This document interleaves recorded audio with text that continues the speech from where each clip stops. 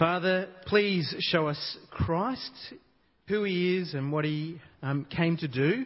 And we pray that it might enrich us all in Jesus' name. Amen. Now, I've brought something very precious, something very prized. I'll show you. It's toilet paper.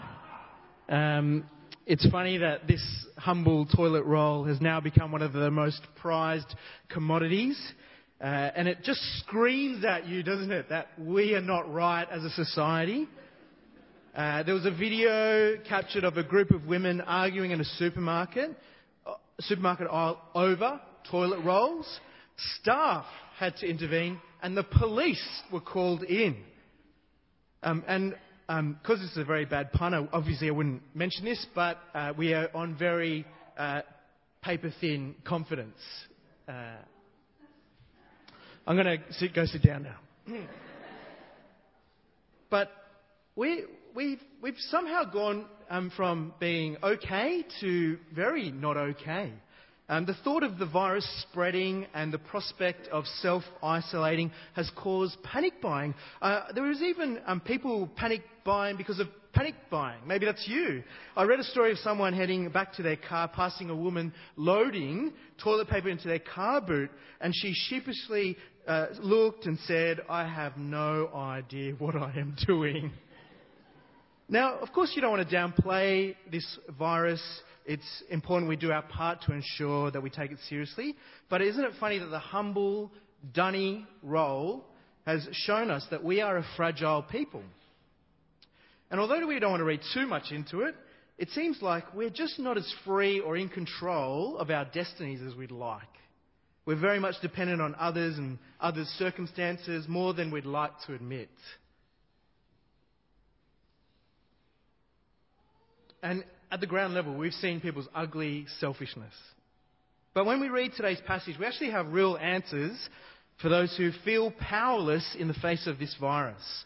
In fact, if you feel powerless in regards to anything in regards to life, this passage has something to say for you.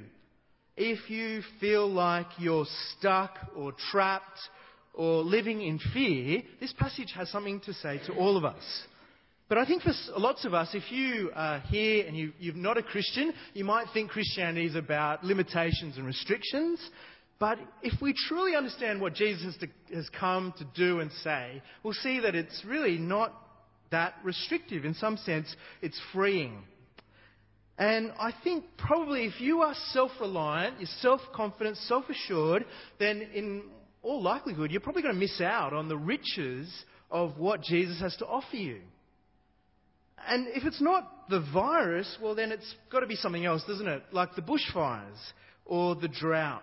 For lots of us, we know we're fragile, we know we're broken, we know that we don't have life all worked out. What encouragement is there for us in the Gospel of Luke? Well, as we come to Luke's Gospel, chapter 4, we see right at the beginning of the Gospel, Luke is all about the God who reverses fortunes. This is what Mary proclaimed and sung when she heard of the news of being the mother of Jesus. He was the God who humbles the proud and lifts the humble. And so when we come to chapter 4, it's no surprise that this theme, again, of reversing fortunes seems to be at the very core of who Jesus is. But my first point may seem a little redundant, especially if you've read chapter 3 and earlier. Because my first point is this, that Jesus is anointed by the Holy Spirit, chosen by God. And if you're a bit cluey, you'll notice in chapter 3, Jesus is baptized by his cousin John. And as the Father is saying, "This is my Son whom I love," the Holy Spirit descends upon him as a dove. And we see the Holy Spirit now empowering Jesus as he goes into the wilderness, is tempted, and then he comes full of the Holy Spirit. So even before we've reached our passage, Luke has made it clear that this Jesus is anointed by the Holy Spirit. But I think it's because he wants you to be clear that this is God's man. Have a look at verse 14 as we look at our passage. Jesus returned to Galilee in the power of the Spirit, and news about him spread through the whole countryside. here we see Jesus embarking on his public ministry. And of course, he is embarking with the power of the Spirit. Luke wants to be clear, this is God's man. He has God's authority. He has God's backing. But it's not just God's backing or authority. He has God's confidence for a particular purpose, which is what we'll explore in points 2 and 3. But let's just work out what's going on here, because Jesus is doing what he would do on a normal Sabbath day, a normal day of rest. He goes to the synagogue, and it was his custom to do this. The synagogue was sort of the worship hub outside of Jerusalem. It was the religious, social and educational nucleus of the Jewish community. And I don't know if it happened to be just this time, but on this Sabbath day, Jesus stands up to read the scriptures. He's handed a scroll, and he unravels the scroll, and it happens to be the Old Testament prophet Isaiah. And he starts to he looks through Isaiah, and he finds the place he wants the people to listen to. And he starts to read, verse 18. The Spirit of the Lord is on me, because he has anointed me to proclaim good news to the poor. Now, at this point, nobody would have blinked an eyelid. Gary didn't say, look, I fulfilled the hair, because he doesn't have... you wouldn't... They're not thinking Jesus is the one who's going to say, yes, I fulfilled this. They just think Jesus is just reading it out. No one would have blinked an eyelid. But because when Jesus is reading out Isaiah chapter 61, they're hearing about the promised servant of the Lord who was to come. This servant of the Lord, who was connected to the suffering servant passages in Isaiah, was to be given a special anointing of the Spirit to achieve God's purposes. But they are not expecting what happens in verse 21. Here's the punchline. Jesus began by saying to them, today this scripture is fulfilled in your hearing. Jesus understood that he was the one who had come with the Spirit of the Lord upon him. He was the one who the Holy Spirit confirmed at his baptism. He descended, and we're told that he's full of the Spirit and power. So Luke wants to make clear that this is the man of God who has come to achieve what the Isaiah prophecies were about. And so we live in an uncertain time, don't we? But if there's any certainty, then it's got to be in the one that God has chosen. If there's any reliability as to what God is doing, then surely we need to look at Jesus. We must turn to God's Son, who is full of the Holy Spirit. And here we see Jesus quotes the Old Testament. And the Old Testament drives his character, his identity. It shapes who he is. These are the Holy Spirit-inspired scriptures. Jesus was not born as a novelty or a trick. He was born with a purpose to enter into humanity, to fulfill the backstory of the Old Testament. And so in the Gospel, we not only see Jesus bringing salvation, but he fulfills the hopes of Israel. He is the man in the line of King David. So, if God was happy to be confident in this man, don't you think we should also trust him completely? But maybe you're not sure. Well, let's look at what he came to do. And he came to announce and to achieve. That's the next 2 points. The next one is he came to announce. The third point is that he came to achieve. So what does he announce? Point 2, Jesus announces a new age of God's favour. Jesus has come with good news, as we saw in verse 18. But we see again in verse 19. Have a look at the way he finishes what he has to say. Verse 19. To proclaim the year of the Lord's favour. Now, it's not a literal year, but a new age. He's come to bring in a new time. And Jesus has this message about God's mercy and grace, which is what it means by the Lord's favour, and has overtones of freedom. But who is this message for? Now, you'll see from verse 18 that it's to proclaim good news to the poor. So, who are the poor? Well, lots of people have read this and thought instantly this is to do with those who don't have material possessions, who are sort of below the poverty line. And yes, that is right. It is for the materially poor, but that's only a subset of this category of the poor. You see, you need to read it in context. Isaiah 61 gives us the context that we desire. And in Isaiah 61 and in Isaiah, particularly in the back half of Isaiah, Israel's poor weren't just those who were materially poor. The poor were God's people who had been punished for their disobedience. They had rejected God and they were sent away into exile from their homeland, taken captive. These are the ones who are poor. Now, yes, a lot of those would have been materially poor, but on the whole, these are the ones who have been punished because of their disobedience.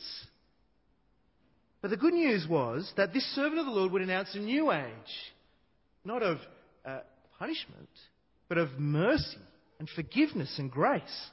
This anointed one would proclaim freedom from foreign powers, release from all enemies, and salvation that accompanied repentance. And so, press fast forward on your remote, and we come to Jesus' time. And here we are, finally, the servant of the Lord has arrived. But, in some ways, the time is different, but in other ways, the time is very much the same. Instead of Babylonians, you've got the Jewish people now under the Romans. You've got the non-Jewish Herods who are ruling with violence and instability. Roman taxes and poor harvests, keeping the common people in poverty, and life is bleak. The weak are being exploited. And when you read Luke's Gospel, you'll notice that they define sinners differently to you and I. We all think of sinners as people who have rebelled against God, but for the religious leaders, they saw sinners as the tax collectors and the prostitutes, those who were definitely under God's judgment. And so, again, the religious are oppressing the outcasts. And so here we see the time is very much the same. Under Roman rule, the Jews are even oppressing their own. And this comes as such good news. If you're under pressure or affliction and you hear these words of an age of release and freedom, of salvation for sinners, but the stability of God's grace and mercy, then it really fills your heart. But it's also interesting that Jesus does not finish the reading. He stops the reading short. In Isaiah, he doesn't carry on past to proclaim the year of the Lord's favour. In fact, if you read Isaiah 61 verse 2, you would find out that it would continue to proclaim the year of the Lord's favour and the day of vengeance of our God. But he doesn't. He doesn't say that. Because that is not the age in which he's bringing. Now, Liam, are you saying that Jesus is denying the day of God's judgment? Well, no, because that's what he came to do. He faced the wrath to bring us grace. And so, this is good news for Israel's poor, prisoners, blind and oppressed. And for those who are spiritually poor, spiritually blind and oppressed. But it wasn't just an announcement. Jesus was here to achieve the freedom and mercy that he's announcing. So point 3, Jesus' mission, his manifesto, is about achieving the freedom and mercy he proclaims. Jesus isn't just about talk, which is good news. He's more than that. Take a look at how Luke describes what happens when Jesus finishes the reading. Verse 20. Then he rolled up the scroll, he gave it back to the attendant, and he sat down, and the eyes of everyone in the synagogue were fastened on him. Now, of course, today the eyes of everyone are fastened on Joy as she got baptised. But we're not expecting great things. Well, we will. Sorry, Paul, we will, of course. No pressure, of course, on your parenting. But they're expecting something from Jesus. All their eyes are on him. And then he makes that outlandish claim. Today, the scripture is fulfilled in your hearing. And we should have our jaws drop. But it's great. Jesus saw himself not only identifying with the prophesied servant, he understood that this was his manifesto of life. It was his mission. It was what he was made to do. Jesus will do in his life what he proclaimed. It is not new. It is not innovative. It's a full expression of the Old Testament scriptures. Until that day, Isaiah 61 was just potential. It was promise. It was hope. But in Jesus speaking, it was a reality. And of course, that's what drove Jesus to die on the cross. That's what motivated him to set his sights on the cross. His death to free us from slavery to sin. His death to clear the debt accrued because of our sin. His resurrection so that we might no longer be powerless in the face of death or disease or sickness. His resurrection so that we might no longer live out the sinful desires of the body corrupted by sin. Mes McConnell is a church planner and he grew up in a disadvantaged environment. He's a church planner who's focused on poor and needy and hard places. He was abandoned by his mother when he was 2. His father was seldom present in his life. By the age of 12, he was convicted of assault. He landed in prison. And one day, some Christians came to see him. Now, to cut a story short, McConnell, of course, was witnessed to, but he was converted to Christ by reading the Bible. And as he read the Bible, all the lies he'd been taught all his life collapsed in his mind. So many social workers and counsellors, drug counsellors told him he was a product of his environment. But he realised he was a terrible sinner with a terrible future before him.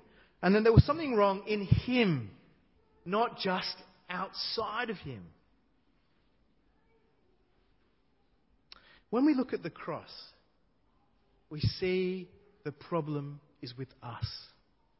We see our poverty, our disobedience to God. When we look to the cross, we see the result of sin we've been enslaved to.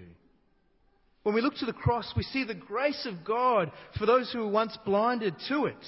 And when we look to the cross, we see that Christ has purchased us for himself. We're not liberated by ourselves. We are liberated by Christ. Now, to be free in him. We cannot work towards our freedom, but only we can receive the liberation he has accomplished. And part of the freedom as the church is to extend Christ's mission to others. And as a church, we're encouraged to take up the preaching of the gospel in this evangelistic task. But we must understand that the good news is good news to those who know they are poor. It's good news to those who know who they are oppressed or blind or prisoners. So it's no surprising that if you have a good social standing, if you're a decent person, you're able to look after yourself reasonably well, you may find it hard to see the goodness of the good news. But you're not invincible. Mes McConnell says the wealthy and the comfortable feel invincible. They feel they don't need God. And he writes, so people become very hard, very bitter, very intellectually opposed to gospel truths. Whereas in less privileged communities, people are not necessarily happy, but they are more likely to admit they're sinful, to admit that their lives aren't perfect, to admit that there's a problem. And Mes says that you meet very few atheists amongst those in poor or ethnically deprived communities. And their problem isn't with God per se, it's actually with the concept of the church. They see you and I as middle class, intellectual institution. And you can't blame them, can you? But we're not to pity in that. We're to work out, well, what does the gospel help us to work against seeing us as a middle-class intellectual institution when the gospel is good news for the broken? Well, I feel like we start to bring in moral creep. We start to bring in standards.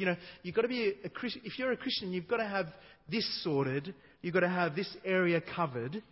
And we bring in the standards, and it keeps creeping. And the gospel of grace becomes being a decent person who's got things all together. But this reminds us, doesn't it, that we need to admit that we're not good, we're not competent, we're not in control as we'd like to be. And that the only one good, competent, in control is Christ. And He became oppressed and afflicted for our sake. So we look to Christ and we see ourselves truly in who we are. But of course, when we come to Christ, yes, things do come together. We now know how to love because of Christ. We now know how to listen to people, how to work hard. And yes, for lots of us, we have our lives, things are good. We're well-to-do. We have rich relationships with people. But I think what God is warning you today is do not forget the good news of Jesus is for those whose lives are messy. And He's encouraging you today to be willing to share the love of Christ with those whose lives are broken and those whose lives are messy, even if it's an inconvenience to you. Even when you don't know how you can help them with their personal sin and the systematic challenges that face them because of just their upbringing or their environment. But we mustn't forget that we too are messed up as well. But maybe you're here and you think you are undeserving of God's forgiveness, His freedom. Maybe you stand here at a loss, you are powerless, you are hopeless, you are filled with shame, and you know what it means to have loss. Well, I would love for you to see Christ. Don't look at yourself. Look to Christ. Look to the one who did not withhold His own life for you, but gave Himself up freely for your salvation. Jesus offers you the promise of sharing in His Spirit. The power of the Spirit can change us, break long-standing patterns of self-destructive behaviour. But of course, Jesus calls you too to repent of self-pity, repent of the futile way of life, and to hope. Well, let's finish. Jesus calls us to hope for a world, doesn't He? A hope for a world that will be made new, where sickness and poverty and fear will be put away. When you look at the craziness of the absence of toilet paper, the presence of coronavirus, remember this. Only in Jesus Christ is there good news of hope. Let's pray. Father in heaven, we thank you so much that in the gospel of our Lord Jesus Christ, it is appropriate for all, because all of us are broken. All of us have fallen short. But Father, forgive us for the times that we think that we are better, where we think we are decent. We thank you for the way in which your Spirit has helped us. But may we continue to seek to bring the gospel to this messy and broken world. And we pray this in Jesus' name. Amen.